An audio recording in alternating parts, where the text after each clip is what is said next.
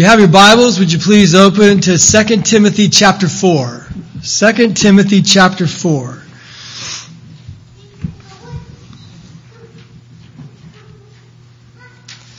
Before we begin, let's open with prayer. Dear Heavenly Father, we just thank you for your word. We thank you for the gift of the Holy Spirit. Lord, I pray that the words of my mouth and the meditations of our heart would be acceptable in thy sight, O Lord, my strength and my Redeemer. I pray that there would be a holy ring of fire around this place. I pray that your glory would be in the midst. The name of Jesus would be lifted high and lifted up. We pray this in Christ's name. Amen. You know, I was thinking today before I came up here and the songs that we were singing about the big idea of 2 Timothy. And it just sort of came to my mind because as we've been going through this book, I can relate to Timothy a lot. I mean, I've been in education for 35 years. I've been a teacher, I've been a coach, I've been an administrator, been an athletic director, and you know, I'm just thankful for the opportunities that God has given me during this time. And I've been able and privileged to listen to great speakers. I remember being in Promise Keepers and listening to Howard Hendricks. I mean, our pastor was a great preacher. I mean, I enjoyed listening to him. But I've had the privilege of listening to Mike Ditka and Jim Mora and Grant Taff, great college coaches. Lou Holtz, you know, when I was in school, I had opportunities to be in the locker room when, I'll tell you, I swear it'd be like a revival. If it wasn't church that was going on there, but there was so much emotion and so much, you know, just like insight that was going on that I was ready to hit that field. I mean, whether I was the coach or whether I was a player. And when I see 2 Timothy, the message that I hear is just, again, this holy boldness. Holy boldness. I was thinking about what was going on during 2 Timothy during this time. I mean, there was intense persecution. I was thinking about what was going on in Acts. And there was persecution going on. And a verse that came to my mind as I was coming up here was Acts 4:29. Now it says, "Now consider their threats, and enable to your servant to speak your word with great boldness." Because you see, not only in chapter 1, in chapter 2, in chapter 3, and chapter 4, I mean, the Word of God is emphasized. But also, Paul is talking to Timothy not to fear. And why does he not have to fear? Well, what he says, God has not given us a spirit of timidity, but a spirit of love, power, and self-discipline. And why don't we have to fear? Because fear, what does fear do? Fear binds. Fear entangles. Fear cripples. But what does faith do? Faith in Christ, it brings freedom. It brings peace. And it brings holy boldness. And that's exactly what Timothy needed. So we've actually, if you think about this in terms of a race, there's 4 chapters in this book, and we've completed, you know, lap 1 and lap 2 and lap 3, and we're about ready to enter lap 4. So the title of this sermon is, Do You Have a Maranatha Mindset? Maranatha means, Oh, come, Lord Jesus. Oh, come, O Lord. And I remember there was an author, his name was K.P. Yohannan, said one time, he says, do you have eternity stamped upon your eyes? And I think having that eternity stamped upon your eyes, having this Maranatha mindset, and having this holy boldness all go together. And it's something as I go through this sermon today, I want you to be thinking about that. Thinking about Paul, who's in prison in Rome. He knows he doesn't have much time. He knows that he's going to be dying soon. And he's trying to encourage Timothy to fight the good fight, to finish the race, and to keep the faith. Because there are false teachers, and he's already talked about those in this book. So there are 3 important points that I want to cover in this idea of having this Maranatha mindset. First, you need to be faithful to your call. All of us have been called in one way or another. It might be, as a pastor. It might be as, person at your work and what you do working with, children. It might be, but whatever God's called you to do, you need to be faithful to your call. I like what it says in Colossians 4, if I remember right. It says, tell Archippus to complete the work that you've received in the Lord. You've received the work and you need to complete that work. The second point is be faithfulness in confronting false teachers. That's what it's talking about here. And the third point is faithfulness leads to great rewards. And we'll be looking at verses 1 through 9. I like what Samuel Chadwick says. He said, men ablaze are invincible.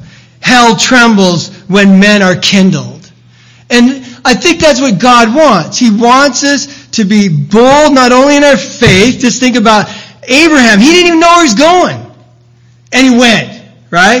Think about Moses. He was afraid to go to Pharaoh, but when he got there, there was some holy boldness going on. Think about Daniel when he was in Babylon. I'll tell you what, he had wisdom and tact, but he had boldness if he was going to pray 3 times a day, knowing that they were going to kill him, right? He had holy boldness because he was going to do what was right. I like what A.W. Tozer said. I would rather what? I've said this before. I'd rather die right than what? Live wrong. I'd rather die right than live wrong. The title of the message, like I said today, is Do You Have a Maranatha Mindset? You may have heard of the Maranatha singers, or even read of the word Maranatha in the Bible in 1 Corinthians 16:22. It's an Aramaic expression. It means, come, O Lord. It was used in the early church as a greeting, but also in prayers as well, and regarding the Lord's return. I want you all to remember that this is Paul's last recorded letter in the Bible. He's sitting in a cold, damp prison cell in Rome, and he's awaiting execution. Paul had a Maranatha mindset. Paul says in today's reading, I have fought the good fight. I have finished the race. I have kept the faith. And there is in store for me a crown of righteousness, which the Lord, the righteous judge, will award me on that day. And not only to me, he's talking to Timothy, not only to me, but to you too, Timothy, and to every one of you. But also have a longing for his appearing. Paul was very aware that his spiritual reality went well beyond the chains that bound him and the cell that enclosed him. Do you understand what I'm saying?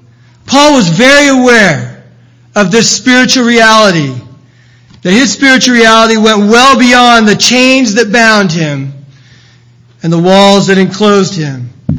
It is in this final chapter, chapter 4, of Paul's last letter, that he gives a solemn charge to this young disciple in the presence of God, who will judge the living and the dead, and in view of his appearing and his kingdom.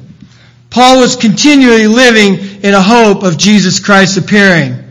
Paul had been in the ministry for over 30 years by now, and even in his earliest letters in 1 and 2 Thessalonians, he speaks of Christ's return. After all these years, Paul still believed in the imminent return of Christ and the importance of being ready, in season and out of season. Paul begins with verse 2. This is really important here. Paul begins with verse 2. Listen, it says, with a charge to Timothy. The word charge in Greek is often translated testified, like in Acts 8:25. John Stott says the Greek word has legal connections and could mean to testify under oath, as in a court of law, to order a witness to do so. This was an important thing. Paul was serious about this. He says to Tim, in the presence of God and of Christ Jesus, who will judge the living and the dead, and in view of his appearing in the kingdom, I give you this charge. You don't have to doubt what Paul is saying right now to Timothy. This is important. So what was this passionate charge to Timothy, his beloved friend? It's to preach the Word. It was to preach the Word. Timothy wasn't just to study the Word, just to memorize the Word. He was to preach the Word. And it wasn't just for leisure or entertainment. He was to preach the Word. Timothy was not to be ashamed of the gospel or to be prepared He was to be prepared at all times, to rebuke, to encourage, and to do that with great patience and careful instruction. Notice this, throughout all 2 Timothy, Paul has made references to the Word of God.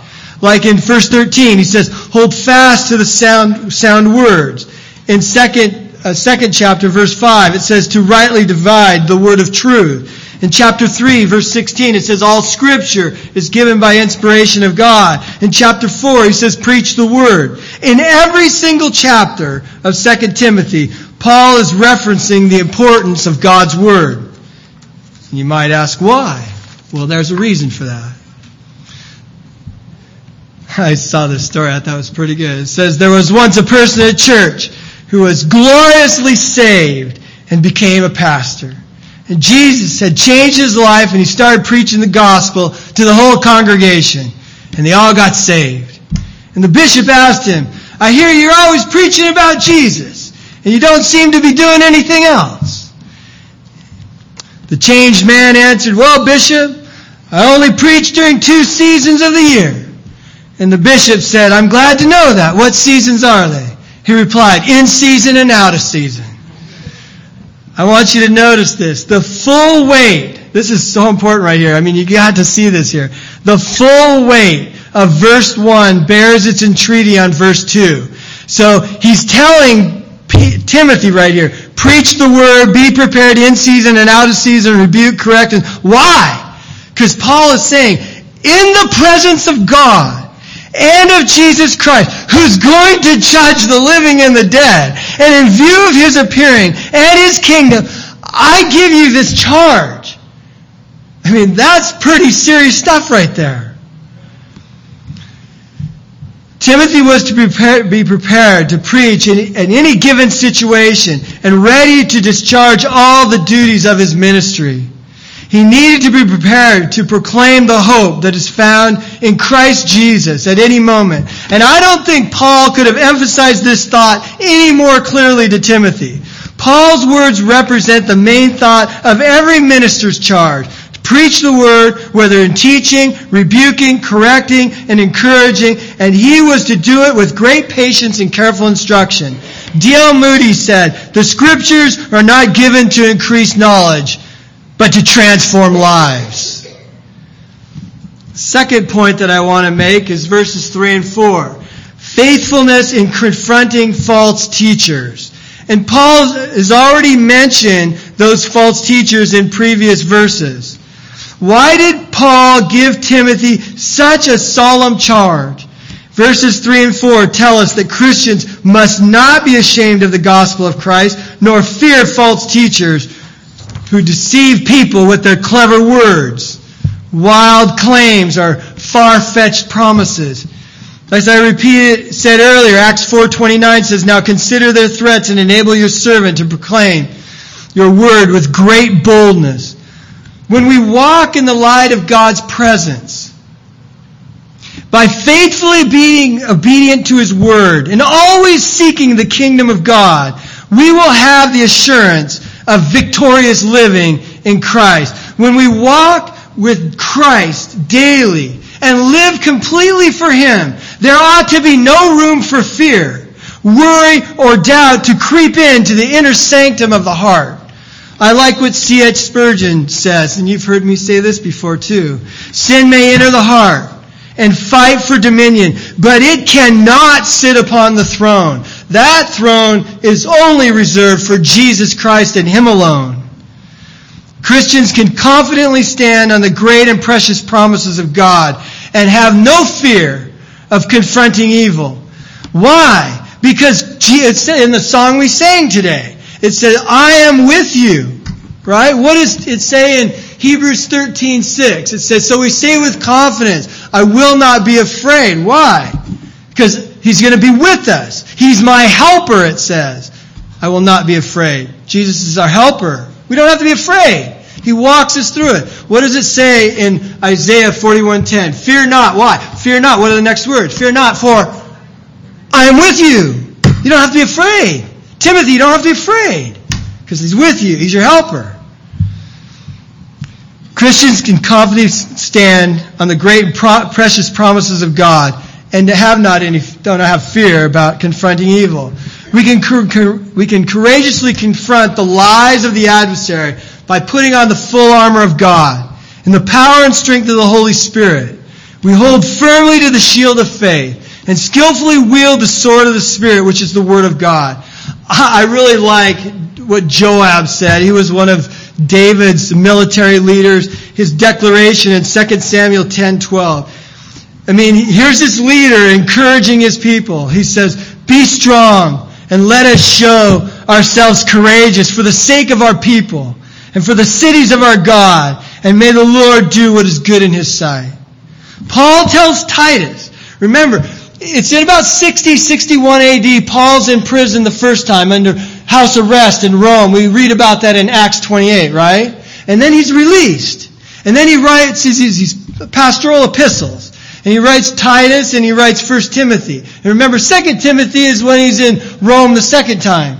And so he's writing this letter to Titus.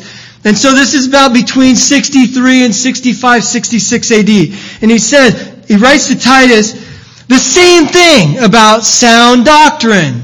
I mean, he knows he's getting towards the end of his life. He's not going to live forever. And he's talking to Titus and Timothy about the same thing.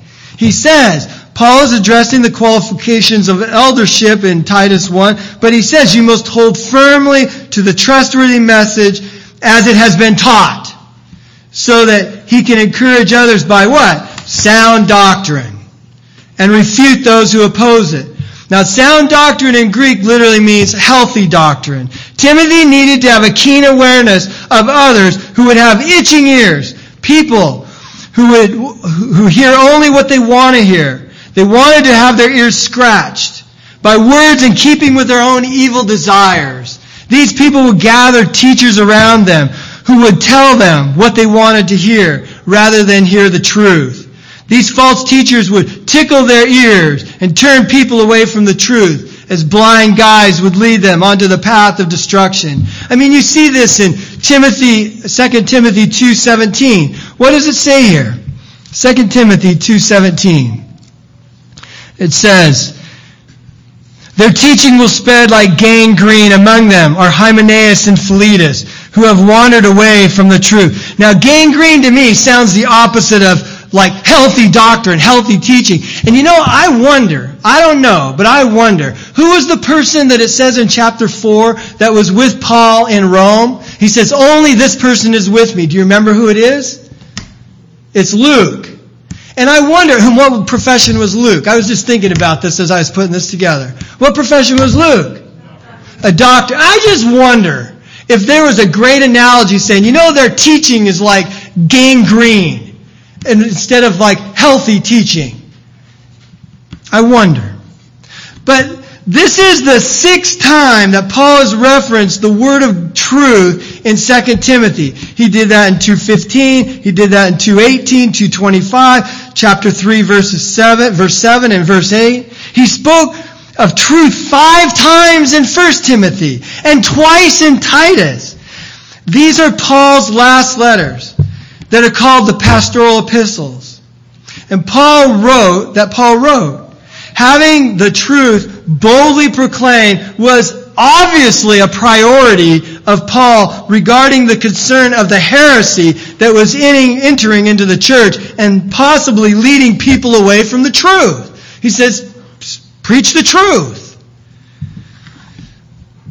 The 3rd section, verses 9 through 11. Faithfulness leads to great rewards. As Paul neared the end of his life, he could confidently say that he had been faithful to his call.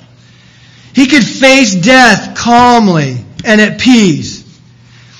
As I have stated before, Paul says, "I have fought the good fight. I have finished the race. I have kept the faith. And now there is in store for me, there is a crown of righteousness which the Lord, the righteous judge, will award me on that day.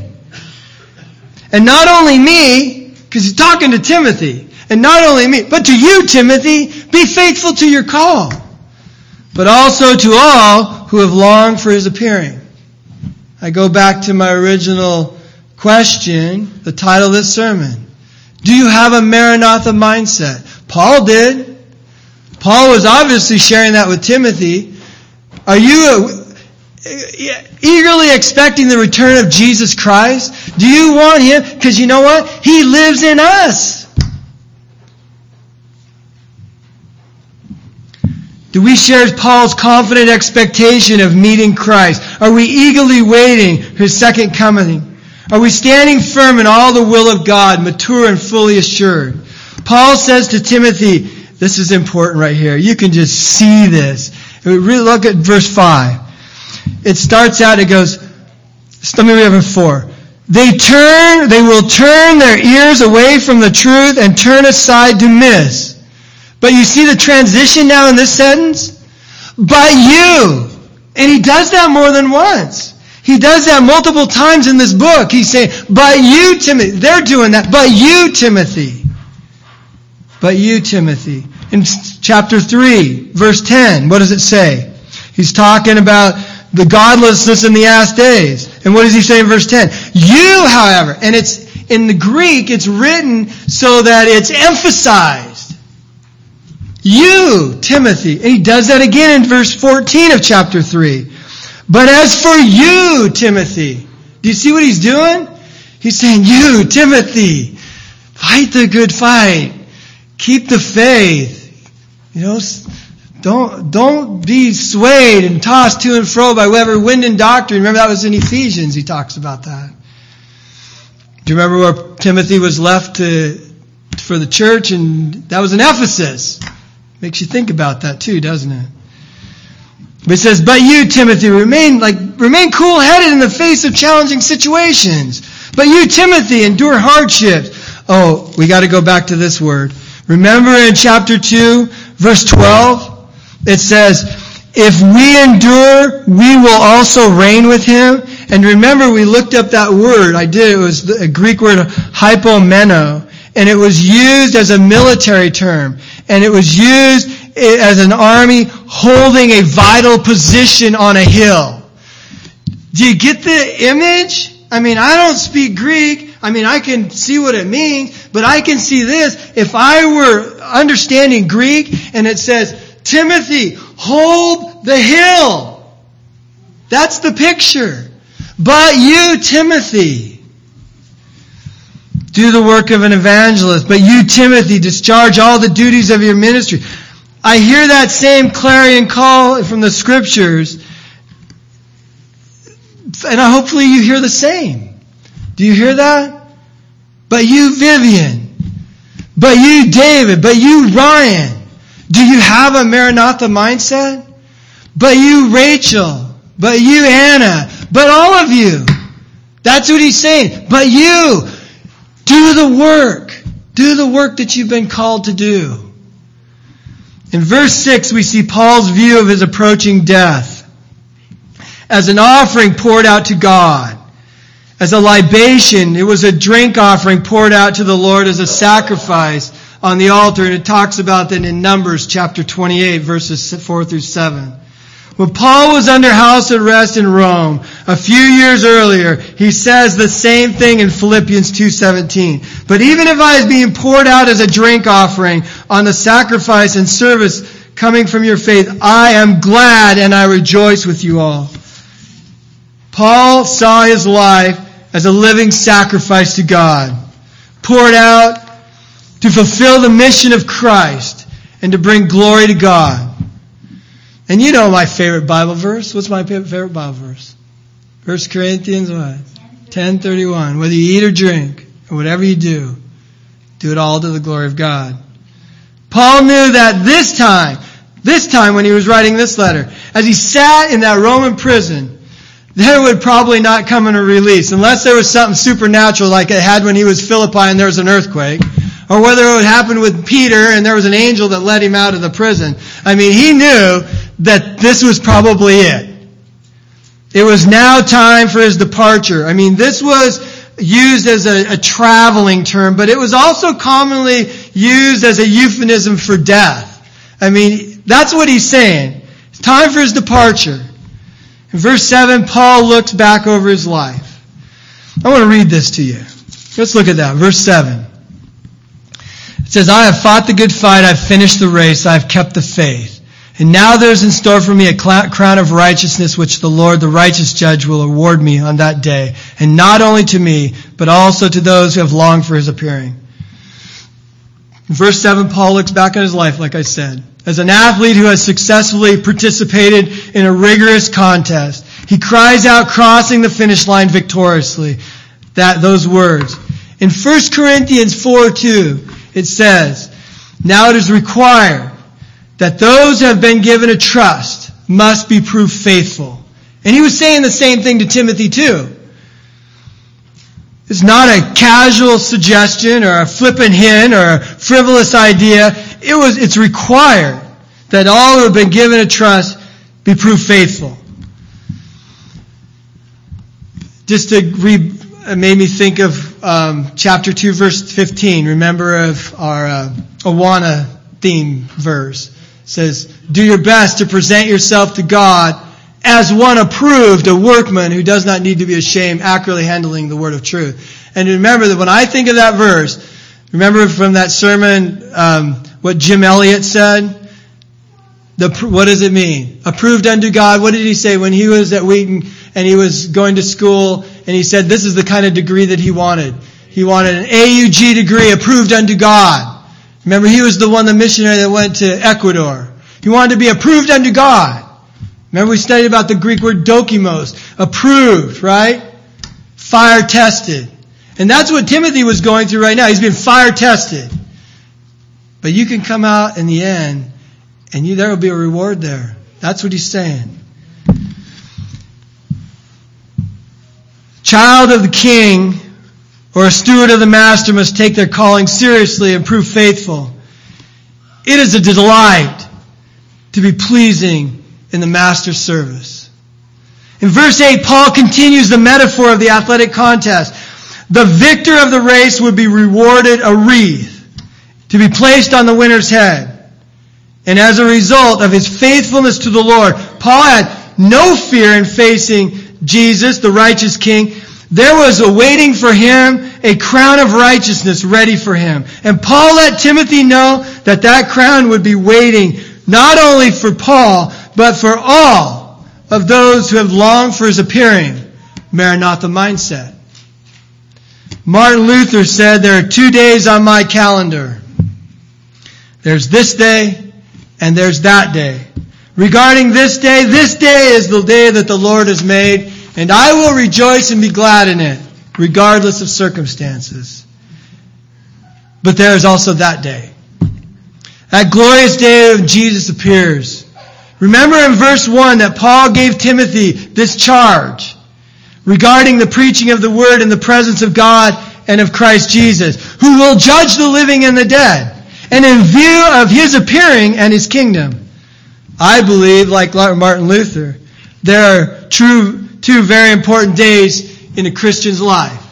There's this day that you can't worry about tomorrow, because you don't even know what tomorrow holds. And why are you going to worry about the past? It's already happened.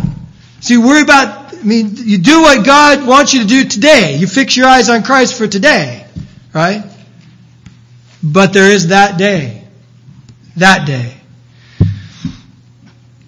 This is the day that there's this day and that day. That day when we will see our Lord and Savior Jesus Christ face to face. That day when every tear will be wiped away from our eyes. There will be no more death. There will be no more mourning, no crying, no pain, for the old order of things will be passed away. And there will be a heavenly chorus of praise and glory. And I want to be there. I want to be there singing with the heavenly chorus, and I want to have a crown to cast before his throne and singing, you are worthy, O Lord, to receive glory and honor and power, for you created all things, and by your will they were created and have their being. J. Oswald Sanders writes, the crown is awarded to those who have completed the Christian race with integrity. Their eyes are fixed on the coming Lord. It is the reward for fulfilling the ministry entrusted to one. There are two main words for crown in the New Testament. One refers to a royal crown, and the other refers to a victor's crown. That's this word. Here Paul is referred to the victor's crown. The crown that was essentially a trophy, recognizing that one has competed according to the rules and had won the victory. And guess who has won the victory already? Jesus Christ. But thanks be to God who gives us the victory through Christ Jesus our Lord. So if you have welcomed Christ into your life and you long for His appearing and are faithfully running the race that God has called you, then that same prize awaits you. You can count on it. You can plan on it. You can anticipate it. Why? It's a promise from God. Are you about your Father's business today? Are you ready for that day? Do you have a Maranatha mindset with your eyes fixed on Christ and have God's Word in your heart like a fire shut up in your bones, and you cannot hold it in like Jeremiah said? Paul knew that there was a crown that was waiting for him in heaven, and he was ready to receive it. He was certain of it, and so can we. There's a poem that I want to read. Run the straight race through God's good grace. Lift up your eyes and seek His face. Life with its way before us lies. Christ is the path, and Christ is the prize. Maranatha. Thanks be to God. Let's close in prayer. Dear Heavenly Father, I thank you so much for your Word. And I thank you that we don't have to live a life of fear. We don't have to live a life of being worried. We don't have to live in doubt. We can cast our cares upon you and we can face life's troubles, whatever comes our way, because you are with us. And how do we know that? Because you've promised that. Oh Lord, I pray that this day, whatever things come before this church, whatever comes before us in our individual lives, that we will seek Christ because He is the path, He is the way, and He is the prize. And we are thankful that you love us so much. How do we know? You came to die for us. I mean, if you made a covenant for us, and you came and you died for us, how can we deny how much you love us? That's how much you love us, that you stretched your arms out on the cross and you died. And Lord, our desire is just to be pleasing in your sight, to do your will. We ask this in Christ's name. Amen.